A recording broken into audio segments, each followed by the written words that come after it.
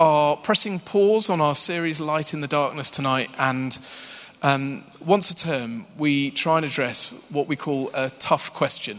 So for those of you who've been around for a little while, you may remember we looked at the environment. We asked the question, is Christianity sexist? And we're going to address a different question tonight. And the way this is going to work is Rory hopefully has a slide for us with a mobile number on it, which we're going to put up. If you've got that, Rory. Brilliant, there we are. I'm going to introduce our speaker in a minute. In fact, we're going to have a little interview. And throughout this session, we're going to keep this slide up there, if that's all right, Rory. So we'll just keep it up. And I want to encourage you and invite you to text in any questions you have. So you can text them to that number. If you haven't got your phone or you would rather just write one down, please do go to the back. Pete at the back will give you a piece of paper and a pen, and then you can come and give your questions to Sarah at the front here. Do you want to give us a wave, Sarah? So the idea is that this is about you asking questions as much as it is about us hearing from our speaker tonight. Now, tonight we're going to be looking at the whole area of mental health. And I probably don't need to even tell you, but the statistics are that 1 in 4 of us will, in any given year, suffer with some form of mental health problem. And it might be anxiety, it might be depression, or it could be some form of self-harm or suicidal thoughts. And it is an immense privilege tonight that we have Will van der Hart with us. Will is a father, he is a vicar, he's an author of a number of books, and I've got some of them here which we have in our bookshop. So he's written the Guilt book, the Worry book, and the Perfectionism book. And I've read all of them, and they are really helpful. I think to different degrees we all struggle with these and other areas where we feel a sense of anxiety and worry. So I just really commend those books to you. So do please buy them and use them as a help in your life. So we are hugely privileged to have Will here. He's also the director. If you look behind you, you'll see a banner that says Mind and Soul. And Will is one of the directors of Mind and Soul Foundation. And there's some leaflets just by the banner which give you more information about what that foundation does. So can we please give a very warm welcome to Will van der Hart.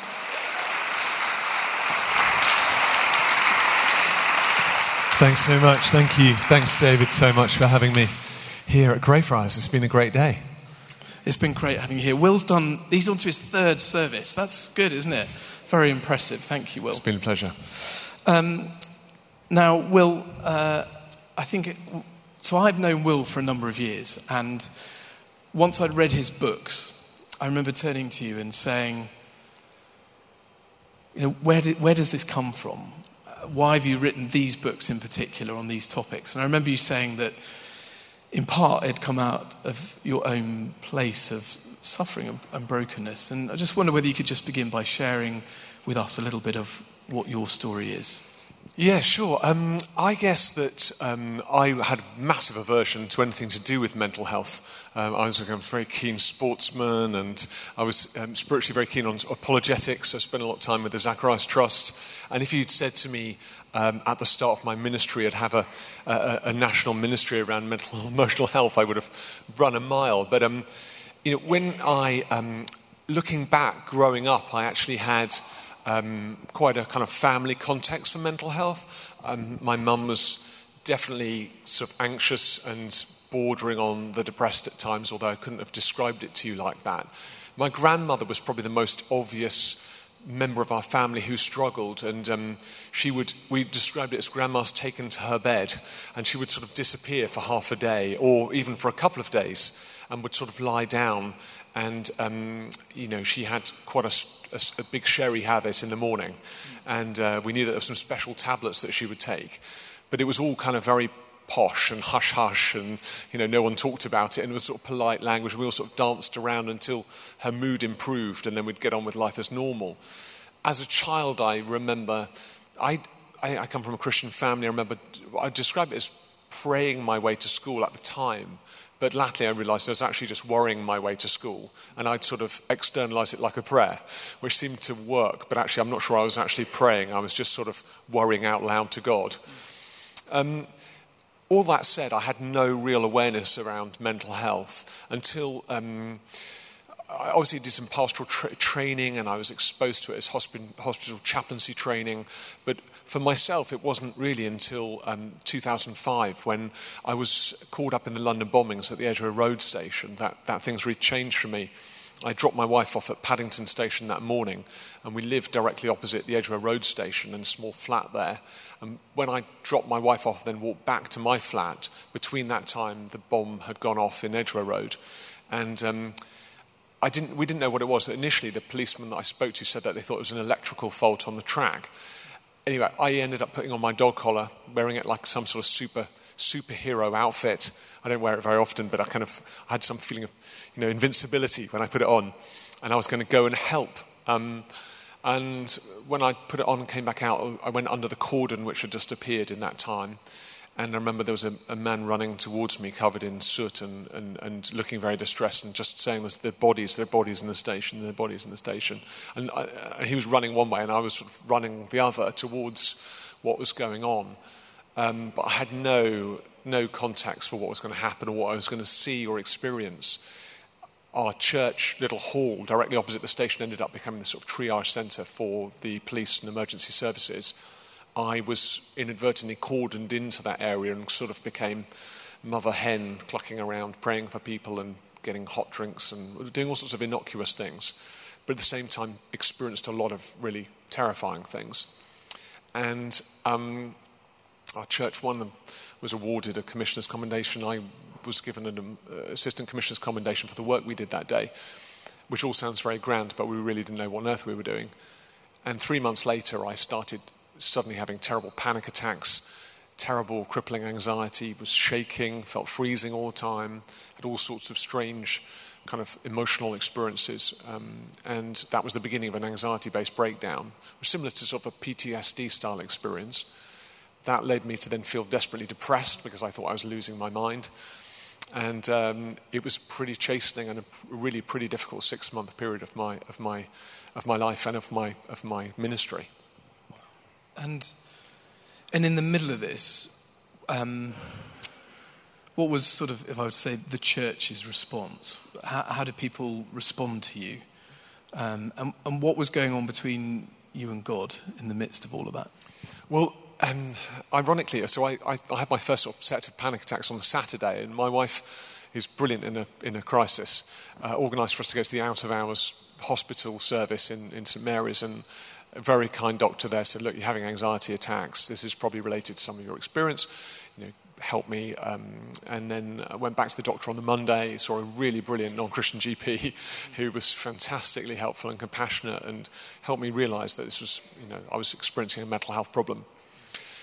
At the same time, as a curate and, charismatic clergy person, I was engaging with my own incumbent, my own vicar of my church, and the associate vicar.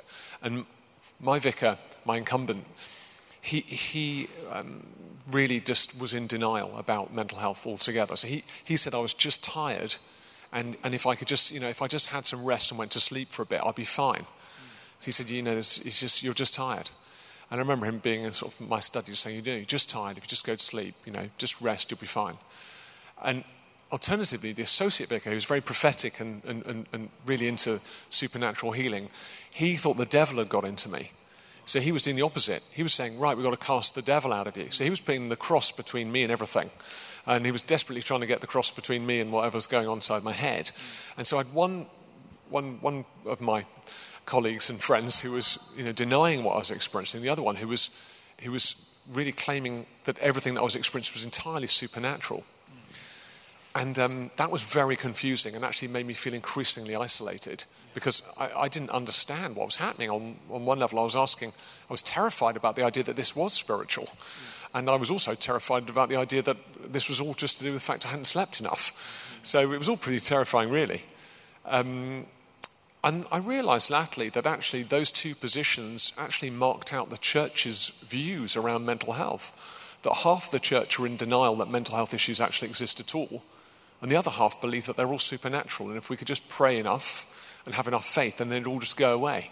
And that's pretty isolating for a quarter of the congregations of our churches who are all thinking this is a genuine, physical, psychological, neurochemical issue, and I'm not quite sure where to go from here. We're going to have a look at some scriptures, if that's all right. So you might want to grab a Bible, either in front of you in one of the seats or in your phone. And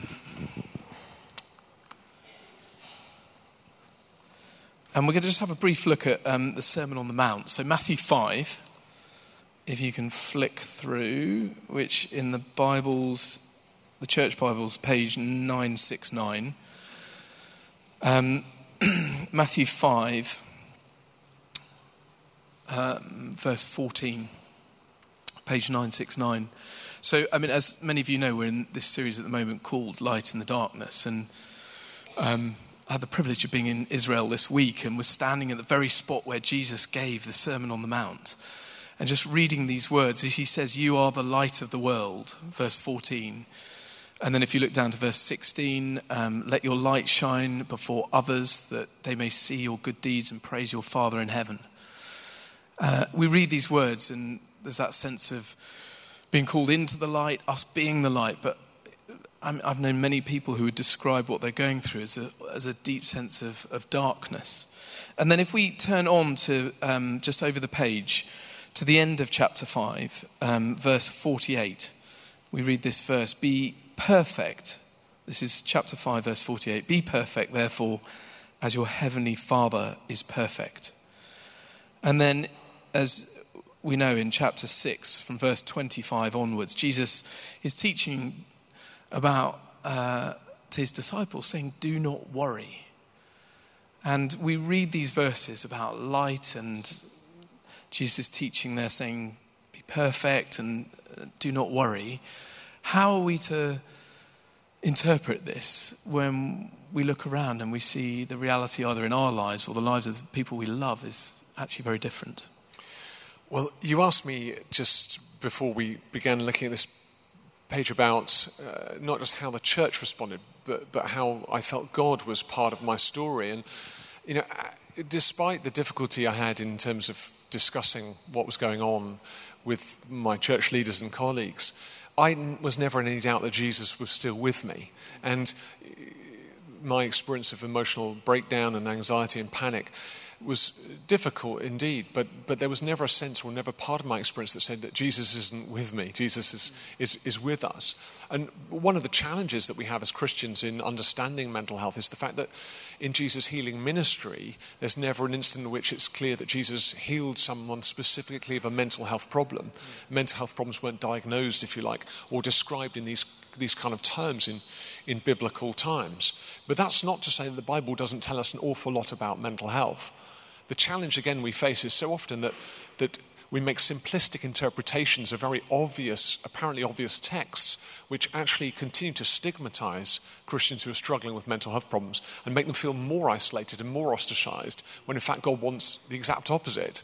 So if you take, for example, this amazing verse, Matthew 5, 48, "Be perfect, therefore, as your heavenly Father is perfect." Perfectionism is rife in the church. People believe in grace, but they secretly believe if they could be a bit more perfect, God would love them a little bit more.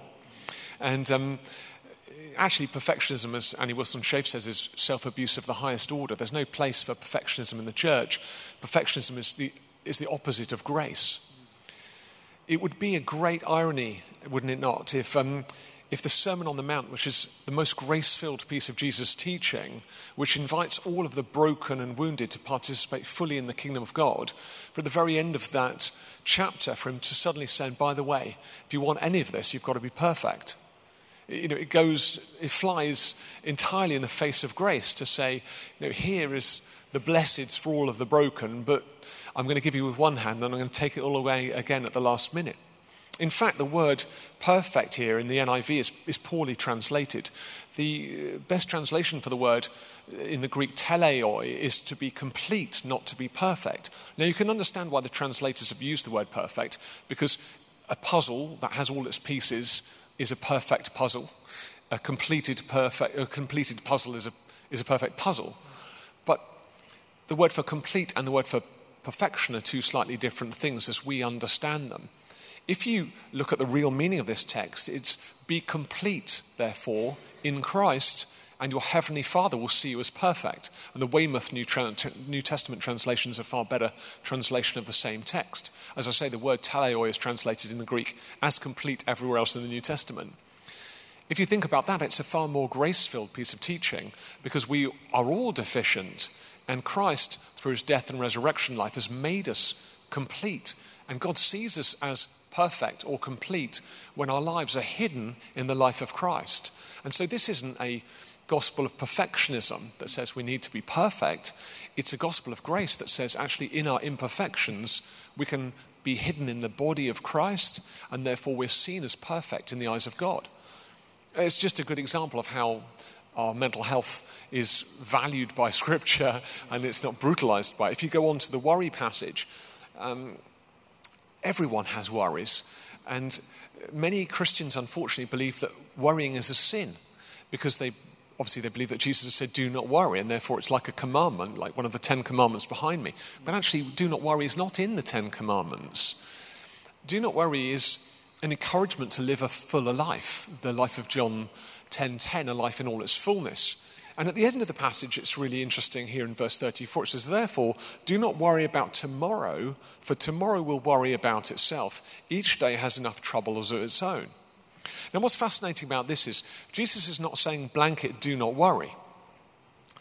What he's actually saying is do not worry about tomorrow. And I find it comedic that Jesus said do not worry about tomorrow, for tomorrow will worry about itself. I can kind of imagine him smiling and in the Sermon on the Mount, whilst he's up there saying, look, guys, tomorrow's going to worry about itself. My encouragement is to think about the issues of today, because they're the pressing issues.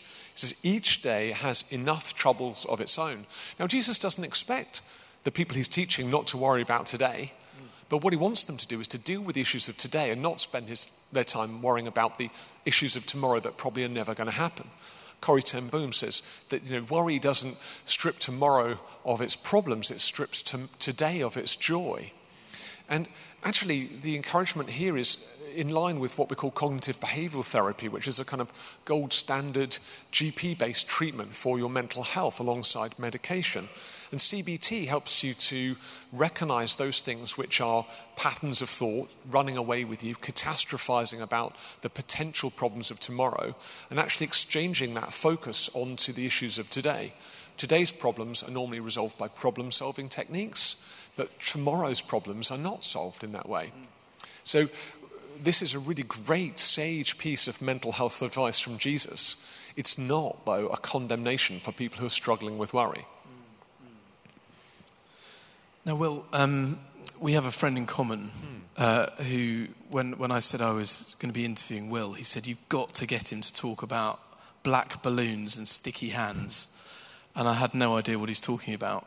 But these, I think, are some practical tips. Is that right? Can you tell us? Yes, I think that it's true to say that many of us here tonight will be struggling with anxiety. And again, as Christians, we can feel badly about that, sometimes unnecessarily badly about that. We need to know that Christ is with us, that he loves us, and we can be confident of his presence with us. But sometimes, again, we use Scripture in ways which we believe are virtuous, but actually they end up inhibiting our mental health more than liberating us. And one way in which that's often common for those people who are struggling with anxious thoughts is to try and take every thought captive, because that's what Paul appears to instruct us to do in 2 Corinthians 10, verse 5. And I often hear people struggling with anxiety disorders having been advised to take every thought captive, and therefore somehow they will overwhelm the issues of anxiety in their minds. The great difficulty here is that for many people struggling with anxiety, particularly a form of anxiety we call obsessive compulsive disorder or obsessional thinking, to take the advice of taking every thought captive is actually to become captive to the thoughts that we're taking captive. And so rather than being a liberating experience, it would actually be the most terrifying and terrible experience of a person's life. If you actually look at the text isn't referring to anxious, intrusive thoughts. Instead, Paul's talking about people who are arrogant and have got arguments and pretensions about the faith. It says, we demolish arguments and every pretension that sets itself up against the knowledge of God, and we take every captive, every thought to make it obedient to Christ. Now, what Paul's doing here is he's defending his ministry against people who are theologically and theoretically critiquing the gospel. And he's saying, actually, there's another way here. So this isn't mental health advice. But in the spirit of the scriptures, what we need to do is understand how we can apply this advice for our mental wellness. And I would say that Jesus indicates that there's a difference between the law and the spirit of the law. Like when the donkey falls into a well on the Sabbath, you don't just leave it there. That's the law. The spirit of the law says, rescue the donkey, get on with your day. And in the same way with this text, for those people here today who struggle with intrusive and frightening thoughts, that's what I call sticky hand syndrome. If you take that thought captive, your hands get a little bit more sticky. And rather than liberating you, you've got a thought stuck to your hand and you can't kind of shake it off. And then annoyingly, you try and take another thought captive and that also gets stuck to your hand and you can't kind of shake that off either. And the more you grab a hold of these thoughts, the more stuck to you they become, and therefore the more anxious you become and the more inhibited you become. So you actually become slave to these thoughts rather than liberated from these thoughts. Another way of thinking about it is imagine I was standing on this stool right now, which I'm not going to do for health and safety reasons, but if I was standing on this stool, imagine my thoughts are floating out of the ground here as represented by yellow and black balloons. Yellow balloons are a sign of God's grace to me. They're positive thoughts and honest thoughts, but the black balloons are intrusive, negative and frightening thoughts. Now, if I take every thought captive, I grab hold of the string of the black balloon. Now, initially, that feels powerful and spiritual and appropriate. But the more of the black balloons I grab hold of, the less spiritual vision I have to see the yellow balloons and the grace of God to me. And ultimately, I crowd out my entire vision with black balloons, and I don't see any of God's graces to me. So in fact, rather than taking every thought captive to become, if you like, liberated, I've taken every thought captive and I've become a captive. The spirit of the law says, let the thought go. Instead, let the black balloons float through your peripheral vision and actually look instead at the yellow balloons or grab hold of them, because they're things which will positively influence your mental health. So very often when we're reading scripture as Christians who are wanting to be mentally positive and have, a good, healthy outlook as far as mental health is concerned, we have to look at the spirit of what Jesus is saying and the context of the text that we're reading rather than just applying the message. Many Christians come to Mind and Soul Foundation to say, I feel really guilty because my vicar said, just stop worrying because it's a lack of trust. Or stop being depressed because you're just lazy. Or, don't be psychotic because you're demonically possessed. Or, take every thought captive and you'll be fine. And actually now they've got crippling OCD. So we're working to demonstrate the compassion and the wisdom of Jesus as far as mental health is concerned. And actually, I believe that all the gold is in here. We just have to know how to interpret it in a way which is healing and liberating as Jesus intended it. That's brilliant. Thank you, Will. Now, I've just got one more question. So if you folks haven't had a chance, please do text in your questions. Hopefully we've got quite a few coming in. So my last question, Will, is Mind and Soul works, as I understand it, in part to help equip the church, inform the church of this whole area of mental health and how we can seek to grow and improve. What are some of the challenges as you look out at the church in the widest sense in this area of mental health, and what can we do to help? Well, the church is, I believe, uniquely positioned for Jesus' ministry of compassion to the world. In fact, there are 50,700 churches in the UK, and there are only 54 mental health trusts in the UK. And so we are in a unique position to demonstrate the love of Christ for a broken and hurting world, and particularly in this area of mental health, which is so prevalent and so significant in our society. I believe that we can do so much more. It's disappointing and upsetting to me that so many people in the world believe that if they talk about their mental health in church, they're going to get a superficial or a condemnatory response to their condition. It's also disappointing that so many Christians within the church are afraid of talking about their mental health conditions on the basis that they're going to be stigmatized or vilified by others. And so I think about Jesus' intention that the church might be a place of ministry and of compassion and of belonging. And I long for the church to, if you like, fulfill that mission in the context of mental health. When I first really felt that God was calling me to be an advocate for mental health, it was along the lines of God saying to me, Will, these are my spiritual poor. And I think the church over the ages has been very good at times at ministering to the needs of the materially poor. We've provided food and shelter and clothing and housing for thousands and thousands of people. But we haven't been so good at meeting the needs of the emotionally poor. There have been seasons, in fact, the church was really the first place in which people with mental health issues could find solace. But over the years, we've retracted and withdrawn from that mission. And now, rather than being on the forefront of that mission ministry, we're kind of playing catch up. And we are challenged to interpret Scripture well and to support the needs of those in our own communities, but also to recognise we've got a unique position to play in society. Clinically, every clinician knows that those people in their care who are members of church communities will do better statistically than those people outside of church communities. There's something unique about the community that we provide if it's a welcoming and supportive and loving community that helps people recover. And our mandate here isn't just to focus on the mental health issues from a clinical perspective. In fact, the reverse is true. We're here to offer all of those things that people cannot receive in a psychiatric unit in Reading or Royal Berks Hospital or in a GP surgery, which is often deep community and understanding and love, and also the power of God's Holy Spirit. What I'm saying here is not that God can't heal today, it's that God does heal today. But it's this place of welcome and security and understanding that provides the context within which we might encounter God's healing in a new way, and when we might be supportive of all of the amazing work that the NHS are doing in the world of mental health. Brilliant. Well, thank you. Right, wow, that's a long list of questions. Thank you, Sarah. Brilliant. Thank you all.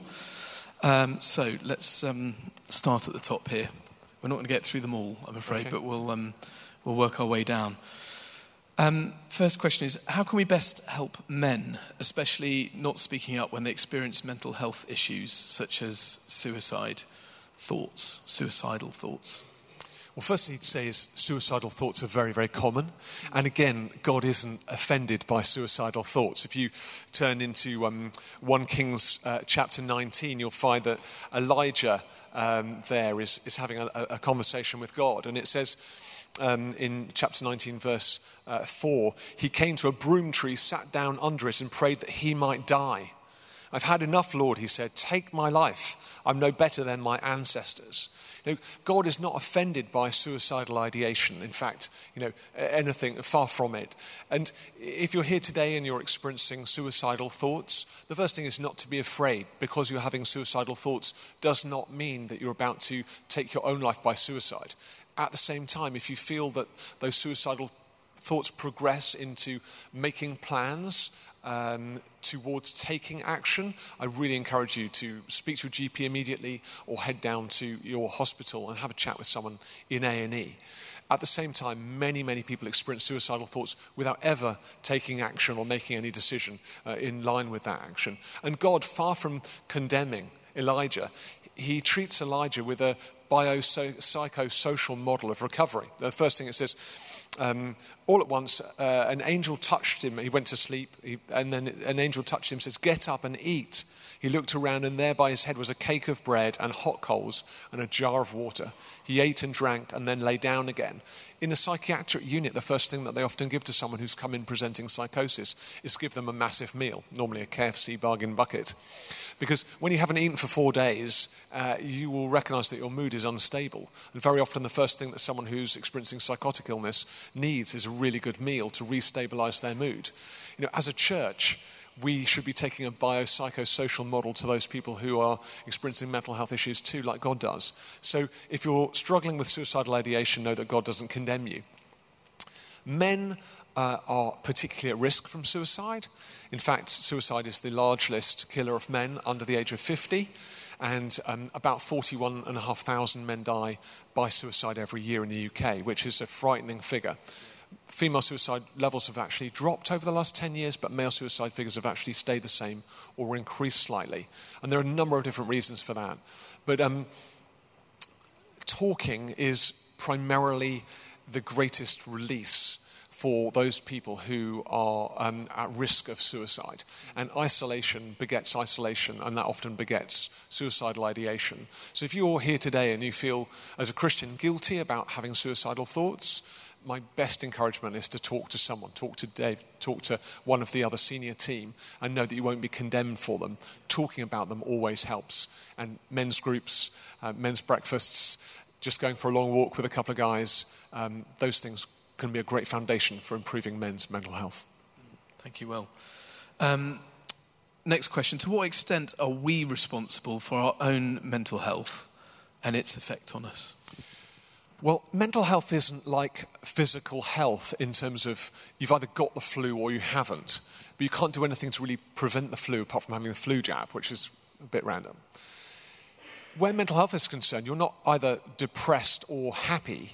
Depression is not a sort of disease that you catch. It's an experience that you have, and it's measured by its acuteness. And we can always be doing things that help to support our own mental and emotional health. So I'd like to think about mental health more about physical wellness. Many of you will go to the gym, you will think carefully about the food that you eat, you will make sure that you exercise, that you take care of your personal hygiene, and you can do all of those things where mental health is also concerned. We talk about sleep hygiene, which has got nothing to do with how clean you are when you go to bed. It has everything to do with how much sleep you get. Sleep is a very, very important part of your mental well-being. Exercise is good, reading is helpful, not using your mobile phones late at night, not having too much caffeine after 3 p.m. There are all sorts of different things you can do. Again, MindSelfFoundation.org has a whole list of steps that you can take to support your own mental health. At the same time, some people will experience mental health problems which cannot be mitigated by any of those steps. And it's really important that no one here feels responsible for a mental health condition. Some people have vulnerabilities to these things which are genetic. Some of these conditions develop without any scientific apparent cause. And therefore, no one should carry the burden of believing that they've somehow done something wrong, and that's why they're unwell. Neither is mental health some sort of curse from God to teach you something.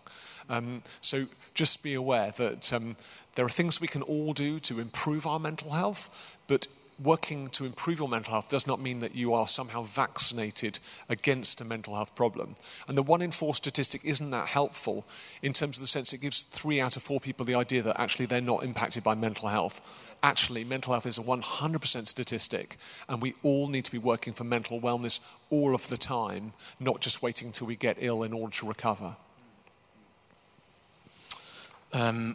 We'll see if we can get 2 more in. Is that all right, Will? So what is your advice for someone when they're having a panic attack and it just feels like someone's turned on the adrenaline in your body that you can't control no matter what you're thinking? Well, I would really sympathise. When I was sort of at my worst in 2005, I was having sort of between 9 and 12 panic attacks a day. And sometimes at night time, I just wake up in a panic attack, which is pretty terrifying, and then have another panic attack off of that one. The interesting thing about panic is, even though it feels desperately uncontrollable, it's far more controllable than you believe. Actually, the panic attack is manifest by hyperoxygenation of the blood. And therefore, because it's a very, very biological symptom, it can actually be reversed through a number of different steps, including diaphragmatic breathing. To someone who's experiencing panic disorder, that sounds impossible, because part of why panic is so powerful is because it's so surprising. But panic attack always begins with thoughts thoughts beget actions. And as soon as we can identify the thought quadrant as far as panic is concerned, we begin to get control.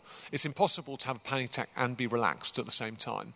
And I very quickly, through the help of a brilliant psychologist, got control of my panic, and that was the first step of my recovery. And if you want to find out more about panic attacks, again, you can go to the site and find out about panic attack control and use diaphragmatic breathing to enable your blood oxygen to return to normal, and then you will feel a sort of cessation of some of those symptoms. So it's quite a practical one, and in some ways panic disorder is relatively it's a relatively straightforward condition to deal with the panic part, harder to deal with the intrusive anxious thoughts that propagate the panic.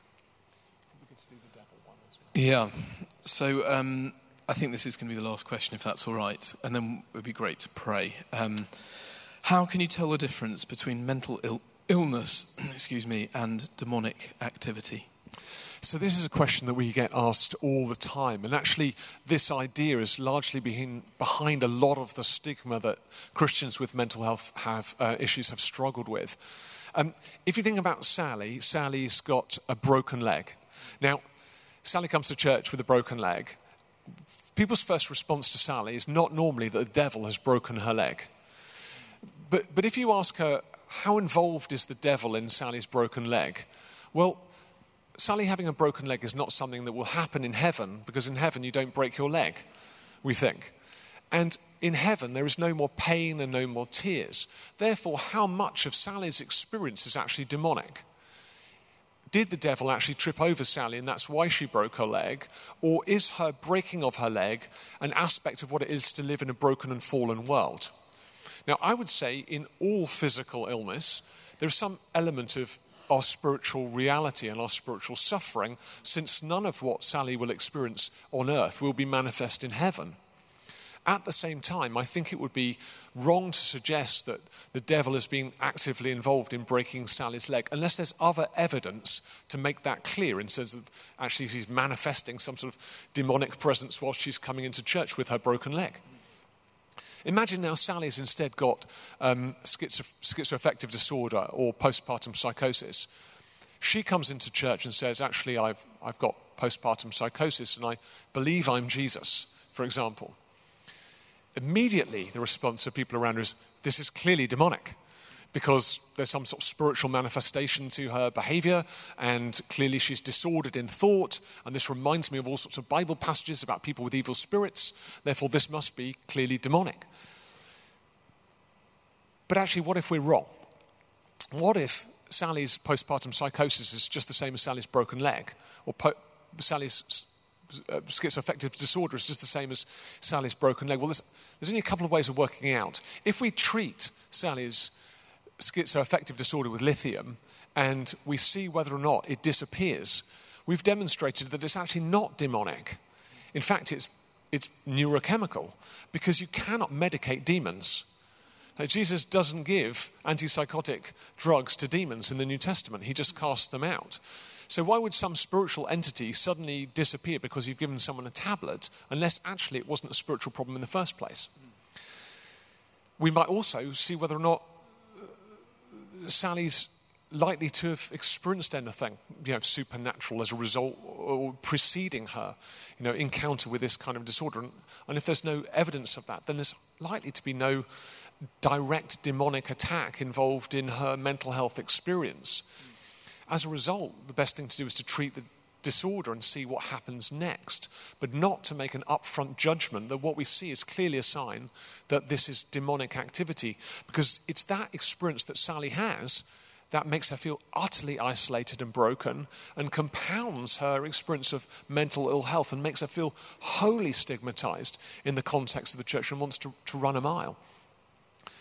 Is mental health ever demonically related or somehow related to the spiritual realm? Yes, I'm sure. On rare occasions, that's true, but that's also true with physical ill health. What I'd love to see in the church is that we treat people with mental health issues with parity to those people who are struggling with physical health issues.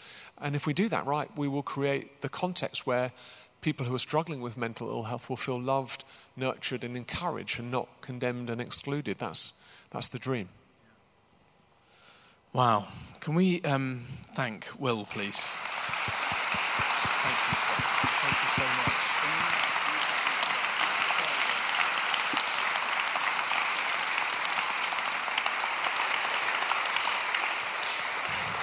I'm just sorry we haven't got more time to answer all the questions, and I'm going to try and work this week to take all the questions and work with Will to get some answers and then circulate those. We would love to pray for you all. So if you're able, would you like to stand, please? And I've just asked Will whether he could pray for us. Maybe you want to open your hands as a sign of your openness to God in the knowledge that God heals today, and we shouldn't lose our sense of expectation for what God can do in this area of emotional and mental health. So I just invite you, Holy Spirit, would you come right now? Would you come and fill this place with your presence? We long for your presence, Jesus. We need your presence. And we know, Lord, with faith that you've said, just say the word and you will be healed. We want to receive from you today your healing presence, to know that you are with us. Come, Holy Spirit, to every person in this room, whether they are carrying a physical health issue or an emotional health problem or a mental health problem. We want to pray that you, Lord, by your Spirit would come and touch them right now. Come, Lord Jesus, and meet with your people. Come, Holy Spirit. The Lord is here. Come, Holy Spirit, increase your presence. Just sense there's some really specific things that the Lord wants to do. And there may be several people here who feel a weight of condemnation just related to an ongoing, maybe a persistent mental health problem. I just believe the Lord wants to lift that weight from you tonight and say to you that there's no condemnation for those who are in Christ Jesus. We pray right now, Lord, for anyone who's burdened by this sense of condemnation, maybe the condemnation of others, or maybe their own condemnation of their self. I want to pray, Lord, for the liberation of those who feel condemned. Come, Holy Spirit, would you lift that weight, that burden from them right now? Come, Holy Spirit, bless what you're doing. I know there's a number of you here who feel anxious and feel guilty that you are warriors. But again, I just think the Lord wants to come and he wants to bring your focus into today. And he wants you to deal with those troubles of the day, but not to let your mind range into the potential problems of the future. Come, Lord, for those who struggle with anxiety and worry, would you bring your peace? Would you give them the tools to deal with the day? Would you enable their mind to desist from heading into the near-distant future? Come, Holy Spirit, bless what you're doing. Lord, we want to pray for any who are under the care of psychiatrists and psychologists and are taking medication. We want to pray for them that their therapy would be effective, that their medication would work. Give them strength, Lord, to be determined about their medication regime, to be committed to their work in therapy. Help them, Lord, and help those who help them. Come, Holy Spirit, in all of this we thank you for our doctors, for our NHS, for our psychiatric nurses and carers. We praise you, Lord, for all of those established mechanisms of healing. We pray, Father, for those who work in this area. We pray for you to sustain them and bless them. Particularly, Lord, we want to pray for our young people's mental health. Holy Spirit, would you use the church to turn the tide for young people, for our society, for elderly people who are lonely? Lord, would you raise up the church to do your work in the world? Maybe you just would like to just place a hand on your own heart as a sign of your need for the Spirit of the Lord to touch you personally. Jesus is the ministry team. Come, Holy Spirit, for my mental health, I pray. Would you meet with me? Would you fill me again with your presence? I need your healing touch in my life.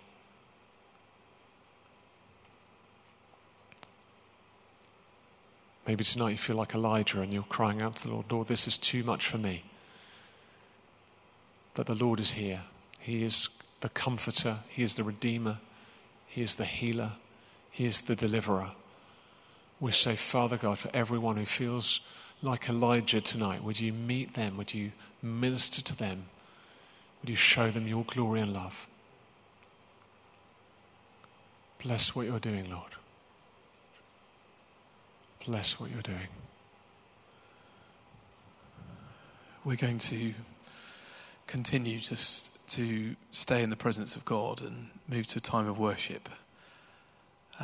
But if you're here tonight and you just want someone to pray with you, then either ask someone around you who you know, who you trust, or come over and I'm going to be over here with the ministry team. Do please come and get some prayer. Let's keep our eyes focused on the Lord and press into him, his healing power as we worship him now.